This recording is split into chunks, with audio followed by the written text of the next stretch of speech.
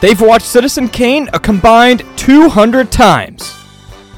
Elliot's first words were, "I personally thought the use of Dutch angles was derivative in the 400 blows." And Nathan's favorite historical figure is Fritz Lang. Now they're bringing that snootiness to you with Magellan's at the Movies.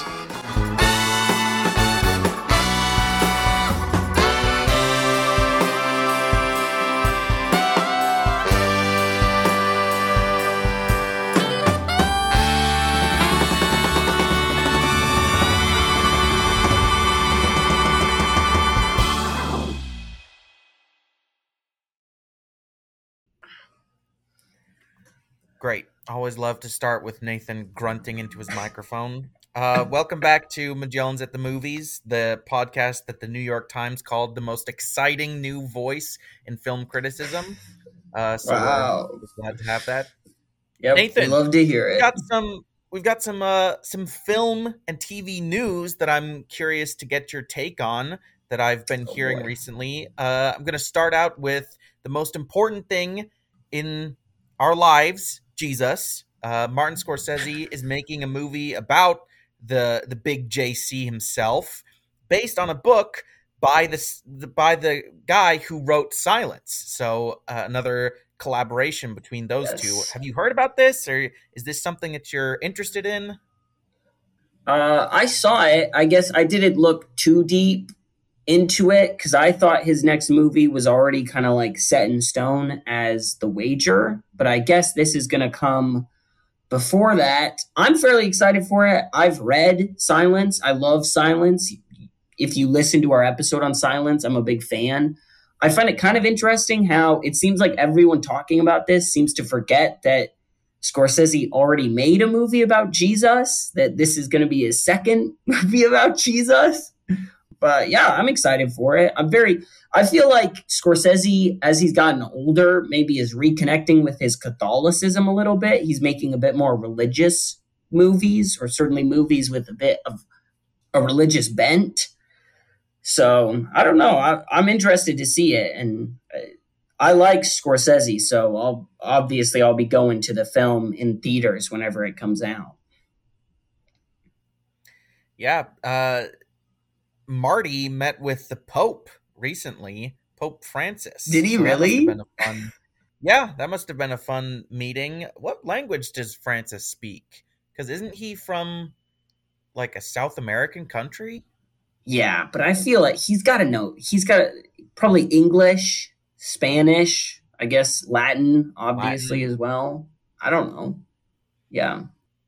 So yeah, the other things were there was a trailer for Halo Season 2. Terrible. I did not finish Halo Season 1 because I was not enjoying myself very much. Caitlin Dever has been cast as Abby in The Last of Us Season 2. That's an interesting cast. I guess, I don't know, she doesn't really seem to have the kind of physicality for that role. Maybe she's gonna do some bulk up. Yeah. And then the big one is the Golden Globes that we were talking about a bit before we started. Oppenheimer really cleaned up. We got wins for Cillian Murphy, RDJ, the composer, Ludwig something, I can't remember his last name. Ludwig. And of course, Christopher Nolan. Yeah, pretty exciting. I think this pretty much cemented Oppenheimer as the movie to beat. Poor Things won Best Comedy, so Poor Things continues to be in the running. There's always an outside chance that like The Holdovers or Killers of the Flower Moon could make a run. I think that's kind of unlikely at this stage, and especially after this week, a lot of the guilds, like the Directors Guild, the Screen Actors Guild, announced their nominees for their awards, and Oppenheimer universally showing up, getting nominated for Everything Everywhere All at Once. That's a reference. But yeah, it looks like Oppenheimer is going to be the movie to beat. Elliot's a lot more excited than me. I'm happy that Nolan's finally going to get some awards recognition. This was I don't know if you saw this, but this was the first major director award Christopher Nolan has ever won. He has not won. I knew he hadn't won an Oscar, but he hasn't won a BAFTA. He hasn't won, or at least I don't think he's won a BAFTA, a Golden Globe. This was the first major award he's received for directing, and this guy directed Inception. That's crazy. That is a real miscarriage of justice right there. But yeah, congratulations to all the winners. I heard that the host wasn't very good or was a bit awkward. That's too bad. But no one cares. No one cares about the host, honestly, except to say when they're annoying, which is always. So that's kind of a wash. But circling back to Pope Francis, he's Argentinian. And speaking of Catholicism, we've got ourselves a group of Catholic gangsters in today. Why are you making such a bemused expression? This is a perfect segue. Catholicism looms large in today, the subject of today's episode, which is a Goliath, a Leviathan, a titan of cinema. Nathan, introduce us to The Godfather. Yeah, this is Francis Ford Coppola's The Godfather, widely regarded as one of the greatest movies of all time, as one of the greatest series of all time, if not Godfather 1, Godfather Part 2, certainly included in these conversations. If you're completely unaware of what The Godfather is, you've definitely seen parodies of this movie. You've seen parodies of Marlon Brando's performance. You've seen parodies of the iconic scenes in the film. But The Godfather itself is a movie about, I think it's about a lot of things. There's a lot of moving parts, but the fundamental kind of thing is a kind of passing of the torch from Don Vito Corleone, who is the Godfather at the beginning of the movie, to his son, Michael Corleone, who has just returned from war. The movie follows the Corleone family over a period of 10 years from 1945 to 1955.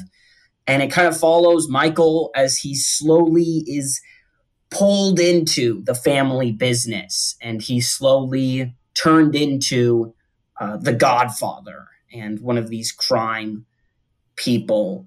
There's a lot going on here.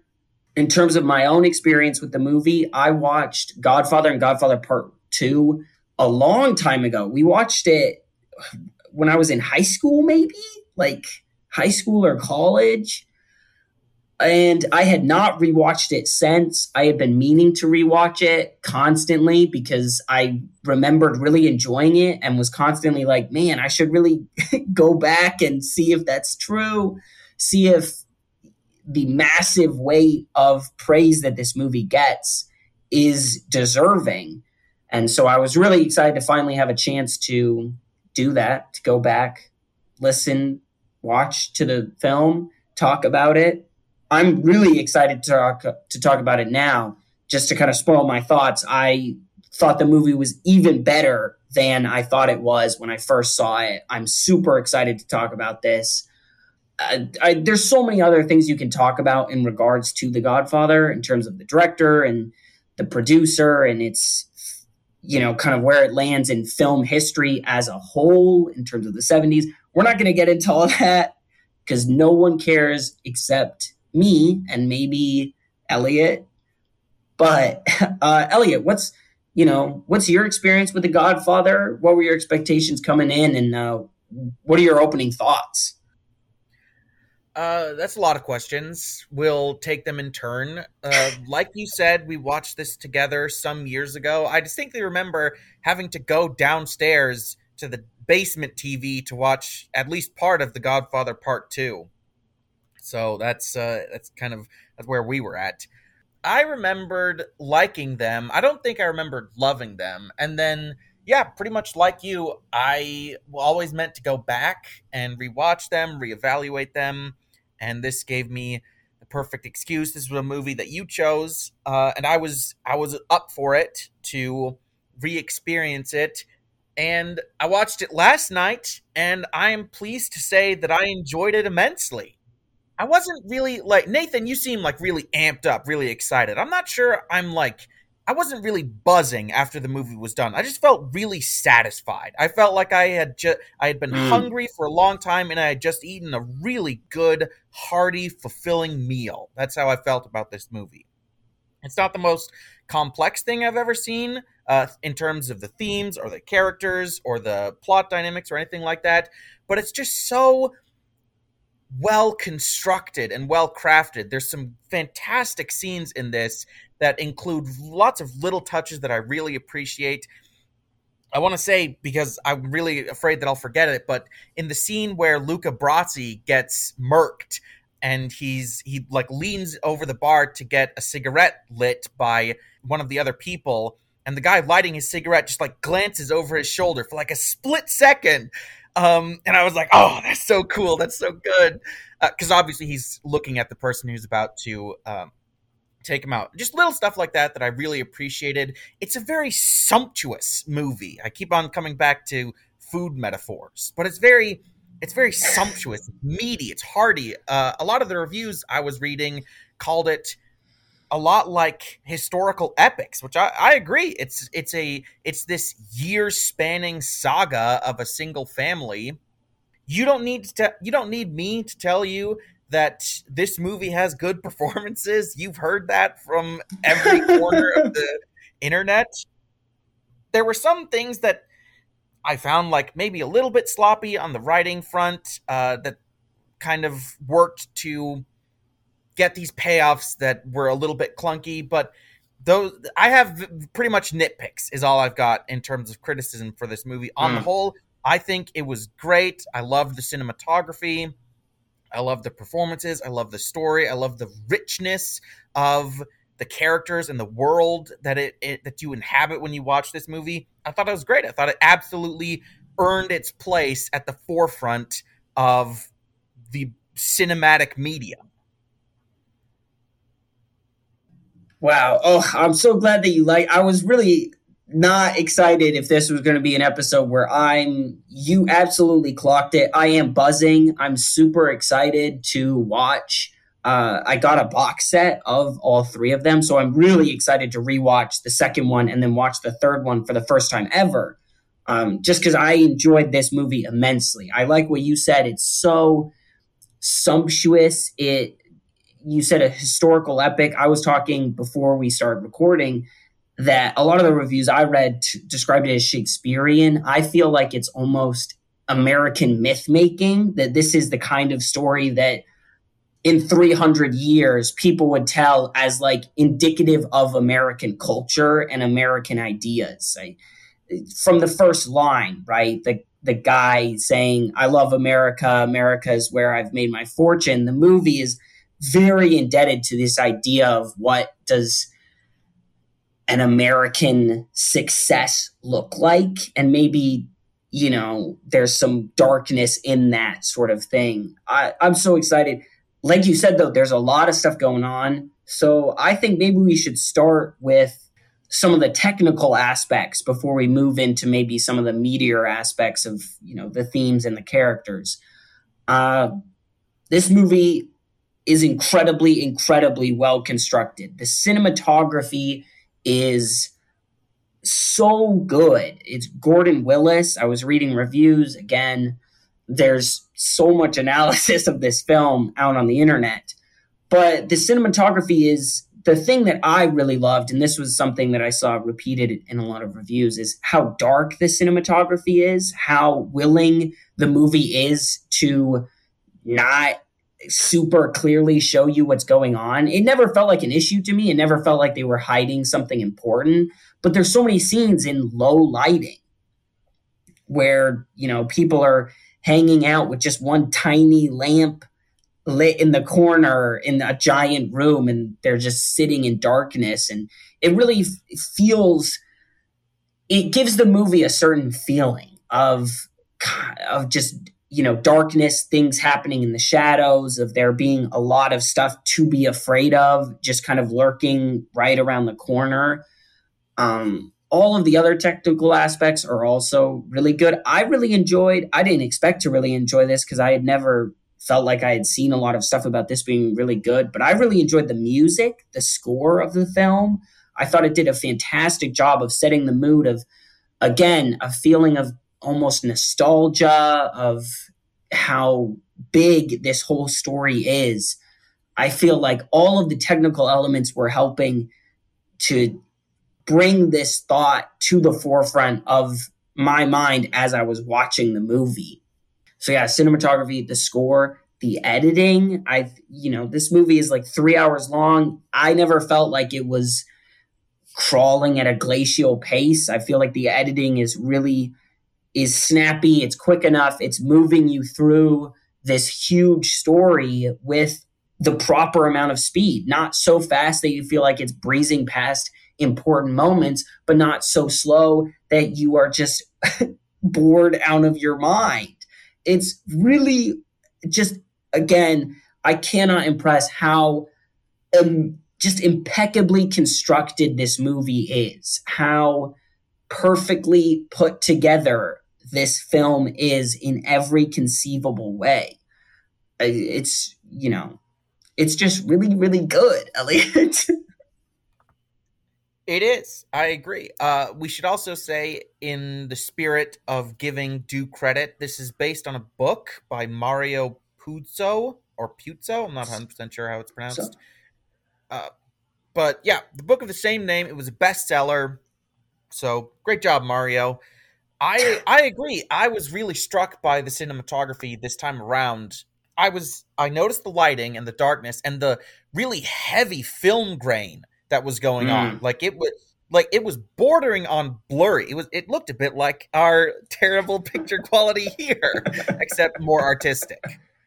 Because I don't say that in a pejorative sense at all. I think that it absolutely worked for the dark story that was being told. I noticed a lot of shots that looked like they were being filmed from a distance and had just been zoomed in, especially in the opening wedding scene, which I was so into that wedding scene. I was like, wow, this is like one of the best opening scenes of all time, because it did such a good job of quickly and effectively setting up relationships, personalities, dynamics, power levels, all that kind of stuff. I thought that was great. The writing was firing on all cylinders in this opening scene. But yeah, there were a lot of scenes where the camera was just kind of following people through this big crowd of people, and it looked like the camera was somewhere high up and was looking at a fairly big distance, such that oftentimes the shots reminded me of tableaus. If you have any idea what that means, it's usually a picture, sometimes like a staged production of a bunch of people, usually in a big historical moment. So they're typically very crowded. They are at a pretty far back remove. I think they were pretty popular in Renaissance paintings, or maybe a little later. But yeah, you've probably, if you watch this movie and you've seen enough paintings, you will, I hope, because I hope that I'm not insane on this. I hope that you will recognize that kind of framing and density of characters. So all that's great. I also really liked the music. It was very brassy at times, and other times very string heavy.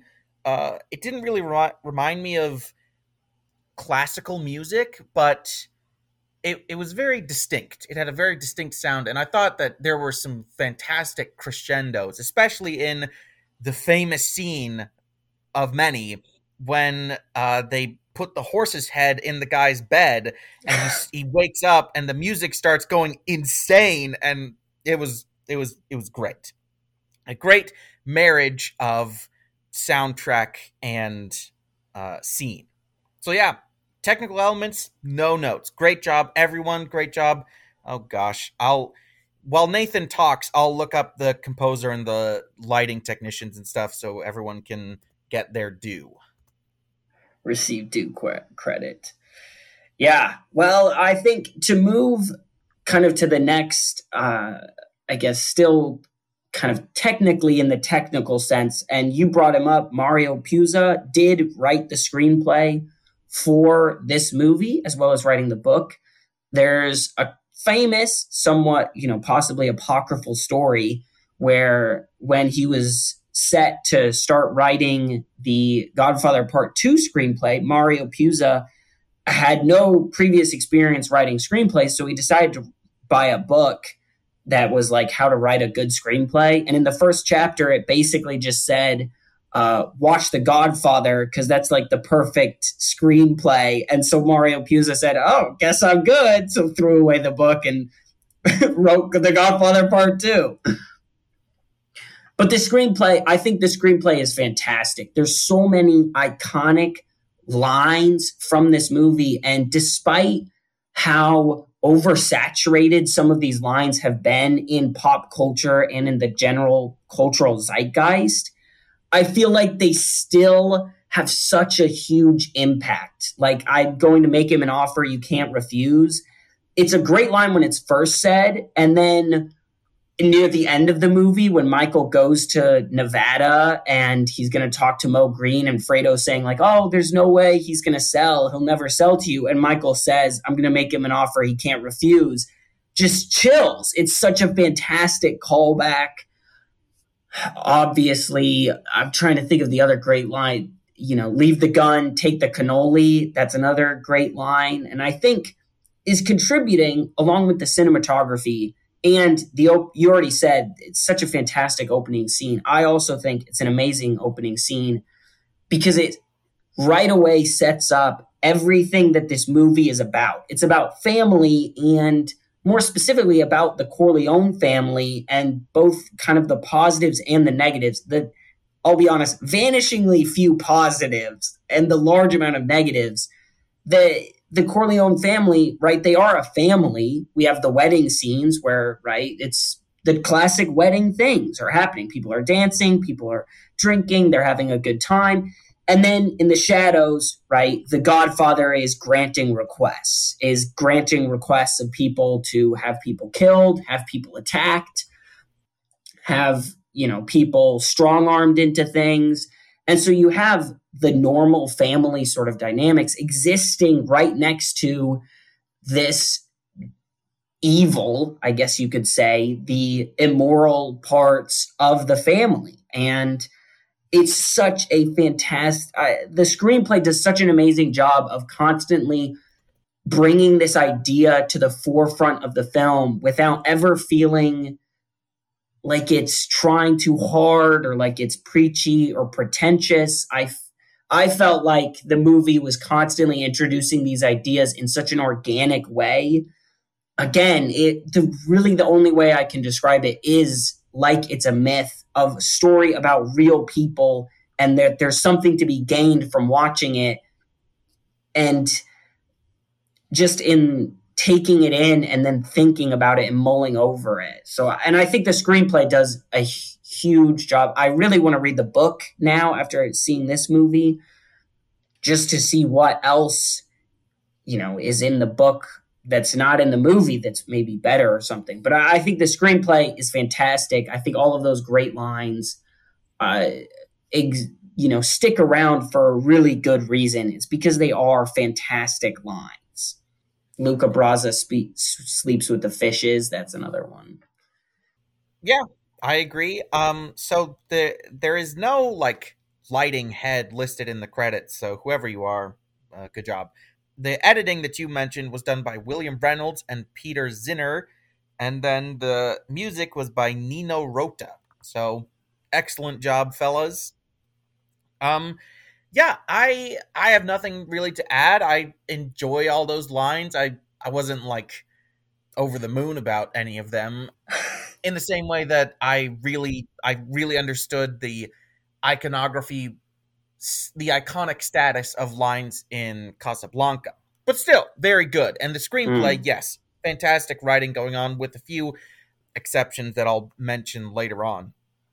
What was I going to say? Oh yeah, the thing that I was constantly struck by in terms of this movie's like story or its ideas, if we want to move in that direction, was just how ridiculous this facade of the Corleones and the mafia in general was. Like, this emphasis on family when they're like abusive husbands and cheating husbands and stuff, and neglectful parents.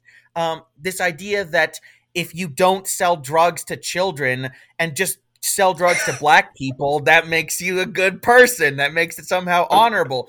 This idea that they had constructed something honorable and dignified when they're just a bunch of crooks and murderers. I'm hoping that that was intentional and that I'm not actually supposed to be like, wow, these guys are great people, I'm so happy that they're thriving. But yeah, and the same thing honestly happened with the police. Like, it was coming from all sides. Like, the police, in the scene where the police arrive at the hospital and they just beat the snot, well, they don't beat the snot, but they just hit Michael for no reason. They're just a bunch of thugs. So that was the one thing that really stuck out to me. I don't know how much of that you noticed, or if you're on board, or what's your take on the, like, I I'm feeling increasingly like I wish I had a better word for the thematic elements, but what the movie is about in a more meta sense. Yeah, I think, like I kind of said earlier, I don't think the movie is about one idea in the same way that, like, I'm trying to think of a movie that's just like Parasite is obviously very focused on its idea of interrogating the class divide, right?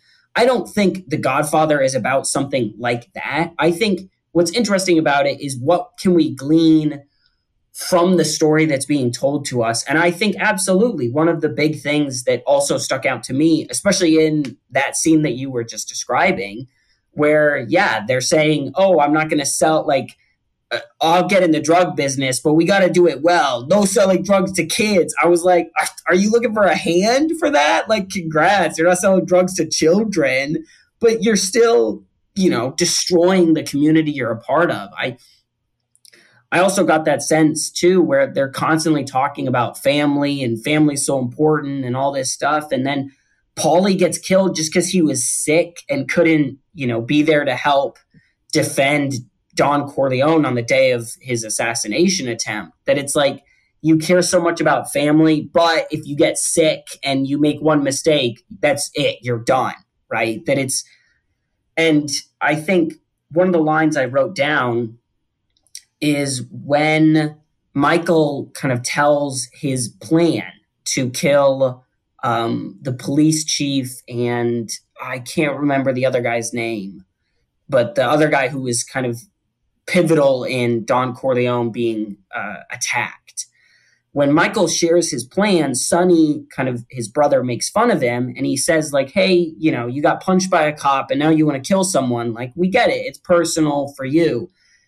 And Michael says it's not personal, it's business. And all through the movie, everyone keeps highlighting this kind of how business-like. Near the end, right, when Sally is getting let off, he says, hey, tell Michael it wasn't personal, it's just business. And I think it's again, it's on the same level of that, where it's like they've created such a facade to hide behind where they can say it's just business. And I would say if your business is hurting and killing people, that is that's inherently personal.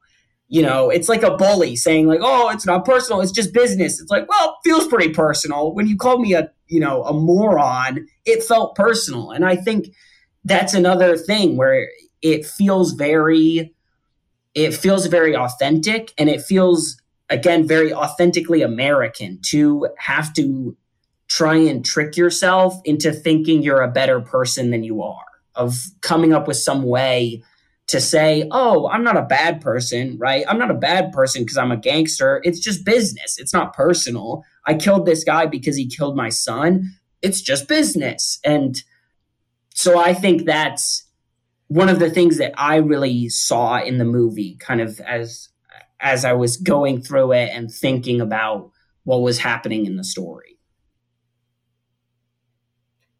Yeah, a lot of the reviews that I read were talking about this movie's relationship to like the American dream, because it's an immigrant story, Mm. it's a rags to riches story. That comes into focus a lot more in the sequel, of course, with the story of Vito Corleone's rise to power. But and how that's all like built on it's it's not something that they achieved through like the system such as it exists. It's something that they had to fight and scratch and kill and steal their way to. So a certain mendacity at the heart of the American dream may be what's sort of on trial here. That's interesting. I find that very interesting. I find that satisfying to think about, engaging intellectually. I'm not sure I agree 100%, but it doesn't matter. Art is about challenging yourself with these kinds of ideas. So yeah, I don't have a whole lot. Like I said at the beginning, I don't have a whole lot to say about the movie's themes. I don't think it's the most thematically dense movie I've ever seen. I don't think it needs to be. I don't think it's trying to be. Like you said, it's about a lot more stuff than just one like philosophical treatise or anything or cultural critique. It's more about the characters, the story, the plot, the world at its heart. So let's talk about that. Let's talk about characters. These are some great characters. These are some of the most famous characters in all of movie history. Of course, we've got the headliner, the Godfather, played by the late great actor, not a bit of a jerk in real life, Marlon Brando, who, again, like he's not super complex. There is a contradiction at his heart, as with all the other characters, of this refined, respectable, sophisticated gentleman who makes his living on murder and thievery and illicit, basically illicit means, which is interesting. And Marlon Brando, I mean, again, what can I say that hasn't been said about Marlon Brando in this movie? He's captivating. He captures the essence of this character perfectly. Same with James Caan as the volcanically intemperate Sonny. Oh gosh, now I've forgotten his name. John Cazale, whose tragically short career is also staffed with like 5 of the most well-regarded movies in all of history. So tragically short, but also insanely successful career as Fredo, a bit of a flighty, unserious character. Al Pacino as Michael, who starts out wanting to hold his family business at an arm's length, but gets drawn in through, like you said, obviously personal reasons. Like he becomes personally invested in revenge for his father, and then revenge for his brother.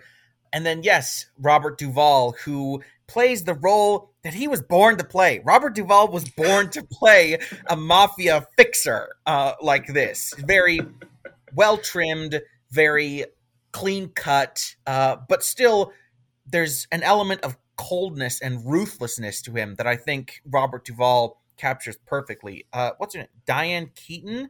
Isn't that? Yeah. Yes, Diane Keaton as Kay Adams, Michael's sort of on and off again flame. Great job there. Yeah, I mean, what can I say? These performances are legendary, and they're legendary for a reason. Yeah, I think it's tough because everyone in this movie captures their role so impeccably. I agree. Robert Duvall he was probably the 2 people who stood out the most to me, just in terms of just being a huge scene stealer, was Robert Duvall and Al Pacino. Marlon Brando is fantastic as the Godfather. James Caan is great as Sonny. Everyone is doing a fantastic job. I think Robert Duvall is so fantastic in this movie of just, again, that kind of business-like, very casual. I love him in the scene with the Hollywood guy when he says, thanks for a great meal and a great evening before leaving and, sending somebody to do some awful things to a horse. But the thing that I really want to highlight here, because it was the thing that impressed me the most in watching this movie, Al Pacino as Michael is just so fantastic. He does such an amazing job of going through this character arc of the beginning of this movie where he's, kind of clueless. He's kind of, green around the ears, I think is one of the sayings you could attribute to him. And you can see all of these little things that are pushing him towards becoming who he becomes by the end of the movie, which is just this dead-eyed, ruthless crime boss. That some of the scenes that stood out to me in this, or one of the scenes that stood out to me, was when he's kind of kept in the house after Don Vito gets shot, and I can't remember his name, but it's the other, not the guy who betrays them, but the other guy. He's in the kitchen and he's like, "Hey, Michael, come over here. Like, you might need to cook for 20 guys someday," and starts explaining how he's making the sauce to him. And it just felt to me like such a, he's the son of a crime boss. He's here with all these gangsters and he's being taught how to cook. Like, that had to be so galling to him to be like, this is what my job's going to be. I'm assuming Michael's a sexist because he is a sexist in the movie. So there's got to be a piece of him that's like, that's not the role I want to inhabit. And then you can see over the course of the rest of the movie, him slowly fitting into the role that he does want to inhabit, which is this dead-eyed gangster. I love the scene in Italy when he kind of has the hots for this Italian woman and they stop at a cafe, and it turns out that woman is the daughter of the cafe owner. And so the cafe owner's inside and he's yelling and he's upset, and Michael gets him to come out, and then he talks to him, and you can see the beginnings of him taking on a Godfather-esque role that he's trying to fit into. He's trying to be like his dad, which, again, we could go down a whole rabbit trail there, right? That there's beyond just there's such a family element to this movie that I think this movie does such a great job. But I just think Al Pacino does such a fantastic job. The other scene that was really impressive to me is when he comes out of the bathroom to kill the two guys. He sits down and his eyes are just flicking all over the place as you can see him kind of on the precipice of this pivotal action, trying to decide once and for all, is this the kind of person I want to be? Is this who I want to become? And he ends up choosing yes. He, shoots both of them. But I think Al Pacino, everyone in this movie, it's easy to overlook because they're so praised, but they so much deserve the praise they're getting. Yeah, I mean, he likes it. Michael, at the beginning of the movie, he's kind of kidding himself when he's saying that that's not the kind of person he is. I thought that the scene, the wedding scene, when he's with Kay, his then girlfriend, and he's telling her about how his father convinced a band runner to let a singer go because the singer was a personal friend of the Godfathers, and the singer wanted to go out on his own. The band runner wasn't letting him out of his contract. So he tells this story that ends up with them putting a gun in the band runner's face and forcing him to let the guy go for this really cheap cost. And as he's telling it, Michael has this like little smile on his face that tells you like he's thinking, "Oh, that's so cool. That's so manly. That's so hard." And then Kay, the shot cuts to her and she doesn't really say anything, but her expression makes it clear that she finds this rightly horrifying. And so then he backpedals a bit and he says, "That's not the kind of person I am, though. That's my family." But in those scenes that you were talking about, like, it's so clear through Al Pacino's performance that he relishes the kind of power that this role affords him. The power over life and death, the power to get the hots for this woman and then just tell a guy, "I'm going to marry your daughter now, suck it."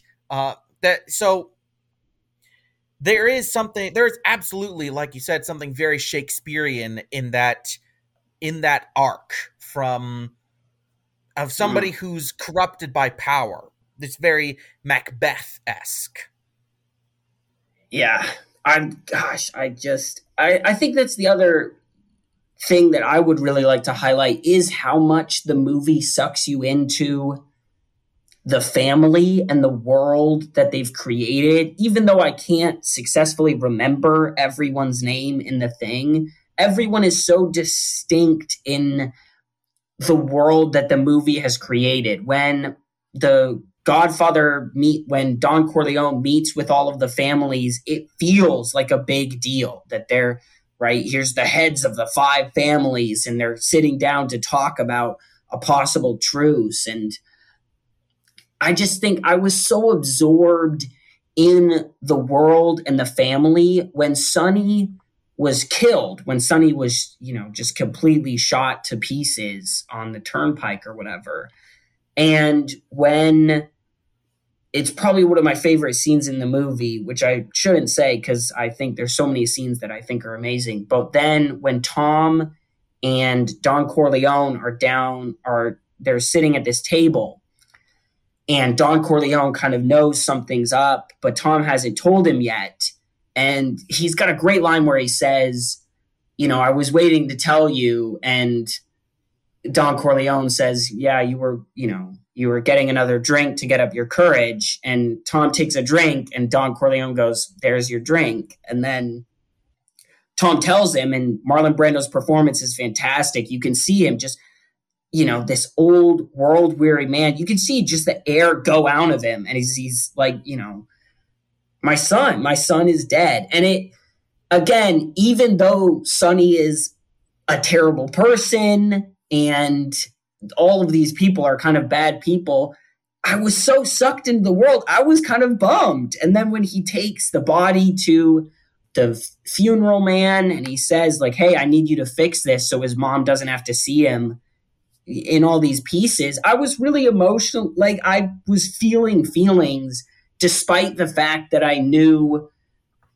right, that this was not a good person. And I think that's just a testament to the movie sucking you into the world and it having such a universal framework of being about family that you can lose yourself in a few of these moments and, just get really emotional. I felt emotionally invested in it, even though, I'm not happy that Michael comes out on top at the end, but I am kind of like, hey, I'm glad the Corleones didn't all get killed. Yeah, I can't say that I was really emotional about any of that. I certainly could appreciate and respect the skill of the performances. I guess I have a stronger moral compass than Nathan, that I was able to see past the tears and be like, okay, yeah, but this is kind of living by the sword, dying by the sword sort of thing. But anyway, yeah, I don't have a whole lot to add. Nathan seems to have connected with this movie on a much more emotional level than I did. Like I said, I definitely loved it. I definitely enjoyed it immensely. My experience was more like, this is a really impressive work of art in a museum, that I was like, wow, the mastery on display here is incredible. There's so much obvious skill and passion in this that I respect more than I was like, this is something that personally, intimately affects me, which isn't going to impact the grade negatively. It's just a different experience of mine. I do want to say my one nitpick was there were 2 moments that they were really early on that made me think like, oh, dang, that was kind of sloppy. Is this going to happen all the time? The first one was when Tom Hagen, Robert Duvall's character, goes to this movie magnate to try to convince him to give the singer person a big studio role.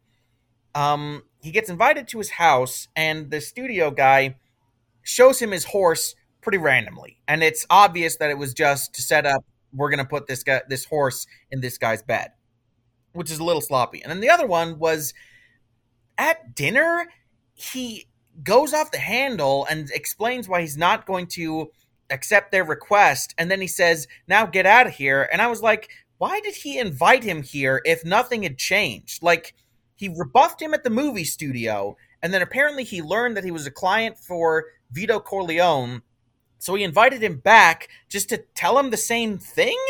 It was weird, it was clunky, it wasn't a big deal. But I did have to point out that at that point in the movie, I had loved the first scene, I had been loving it, and then that happened, and I was like, oh, dang, is this going to actually be a little clunky? But that ended up being pretty much the only moment where I noticed that the payoff was a product of a less than stellar setup. I didn't notice that. I think if I had to say nitpicks, like any 3-hour-long movie, there's some moments that I just question if we need to be necessarily holding on that thing for that long. But again, it's hard to critique the movie for that, because I think it is doing so much to draw you into the world of the film that I don't know if you could. I don't think the movie would be better if you necessarily cut those. But there's just some stuff when Michael is in Italy that I'm like, do we need this scene? Is this crucial? And some of it is, like you were saying, kind of an obvious setup payoff thing. Stuff like when he's teaching his wife to drive, that's clearly setting up for her to be the one that the car bomb goes off on later in the movie then.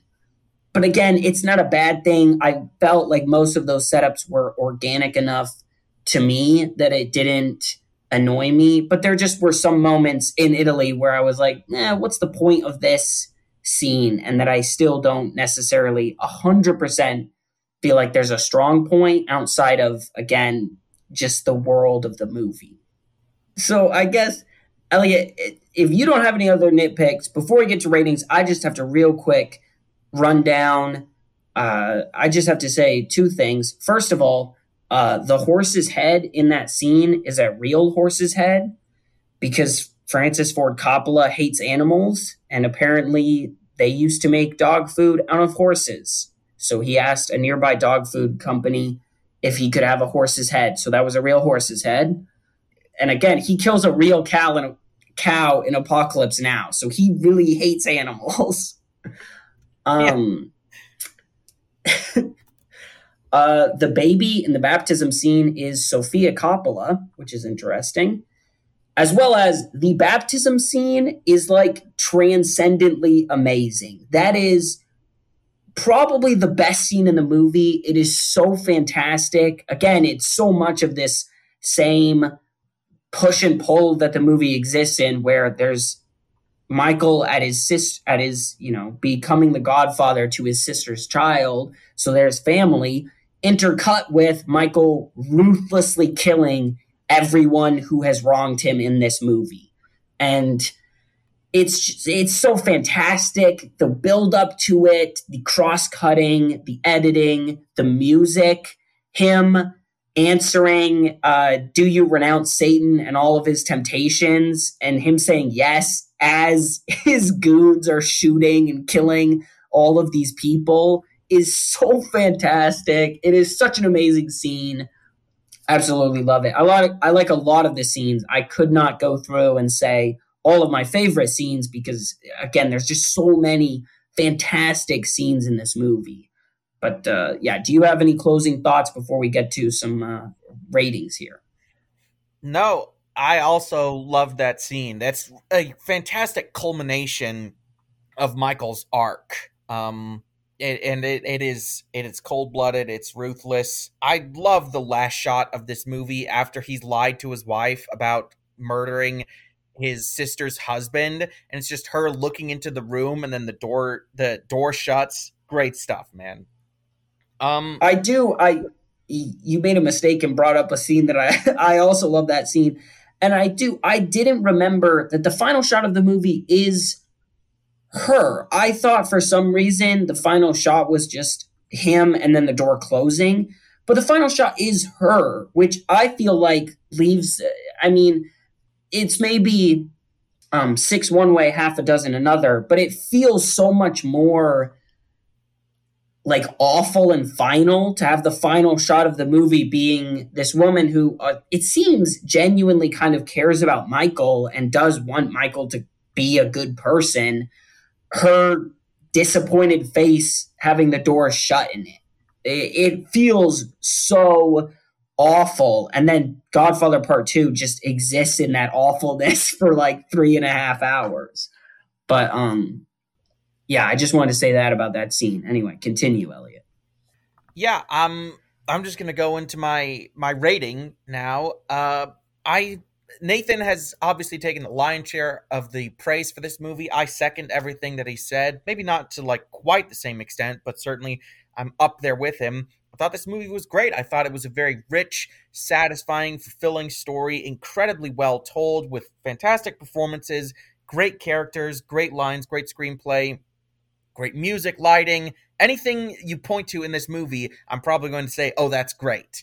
There are a few writing quibbles that I had at the very beginning, but they're very minor and they are in service to legitimately cool, well done payoffs. Rest in peace, that horse. Your death was not in vain, I guess. That's a joke. Obviously, that's not appropriate to do.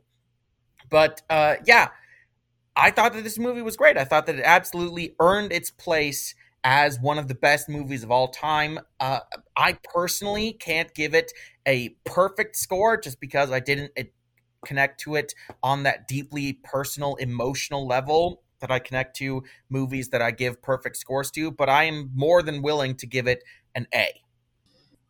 Wow. Well, I think I connected with it on a bit of an emotional level, not as emotional as I am about like La La Land or something that I feel like is like saying something that genuinely speaks to an experience that I feel I have.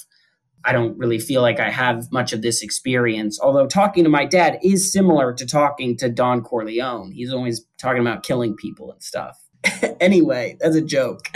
Um, yeah, I love this movie. I thought it was fantastic. I think it absolutely deserves all of the praise it has received. And I think this is a movie, if you've never seen it and you think that's just some film bro nonsense or that's just some stupid cinema people getting together and randomly picking movies that they love, I would strongly encourage you to watch this movie. It's so fantastic. It's so well made. It feels like modern American myth making. It feels like something that is crucial to our vision of ourselves and the culture that exists in America. So, yeah, I have a few quibbles over length and some of the time we spend in Italy, but overall, fantastic movie. I'm going to give it a 9.4.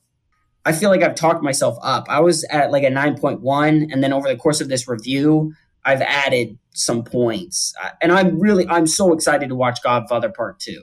So, yeah, let's get to some recommendations. Elliot, you go first. You've got a pretty good recommendation. So, why don't you share it with the listeners?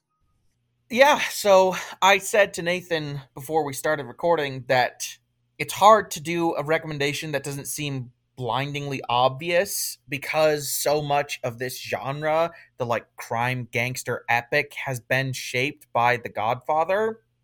So I just leaned into it and I chose another crime drama epic that I really enjoy from the master of the crime drama epic, Martin Scorsese, and that's The Departed. I prefer Martin Scorsese's non-gangster movies to his gangster movies, the only exception being The Departed. I think that this is his best gangster movie. I'm sorry, Goodfellas, but that's just the way I feel. It feels like it has a few more layers of style than the other ones have, or at least a different kind of style than the other ones have. This one feels a little bit darker, a little bit less fun than the other ones, which I think is to its credit. It's got a fantastic performance from Jack Nicholson, who is going insane as a sadistic gangster. It's, if you didn't know, it's about an undercover cop trying to take down the leader of a Boston mafia. and an undercover mafia guy trying to throw the police off the tail of his boss, the gangster who is the target of the undercover cop's investigation. Like The Godfather, it's this really fulfilling, meaty movie. It's like 2.5 hours or so of just maneuvering amidst the different factions, everyone trying to get the upper hand on each other, lots of betrayals and double crosses, and it's got one of the most like jaw-dropping blunt shocks I've ever had in a movie close to the end. If you know, you know. Nathan clearly knows. So I'm not going to spoil that, obviously. But yeah, it's a really good movie. It's really entertaining. Perfect if you like gangster crime movies. Perfect if you liked The Godfather. Yeah, I can definitely second that. My jaw doesn't usually drop when I'm watching movies, even movies that are kind of surprising. I know exactly what you're talking about because my jaw hit the floor and pretty much stayed there for the rest of the film. It comes out of nowhere. It's crazy. Yeah, that's a very good movie. I enjoy it in a lot of the same ways that Elliot was talking about. I went with a different direction than Elliot. I've been talking quite a bit about how much I feel like this movie is kind of the modern American myth. So I was trying to think of another movie that's similar to that, has a similar kind of feeling to that, in my opinion. And so I'm going to go with The Social Network, David Fincher's movie about the creation of Facebook, because I think it has all of those same things. It feels like the modern American myth. I mean, much more modern than, obviously, The Godfather, which is set in the 40s.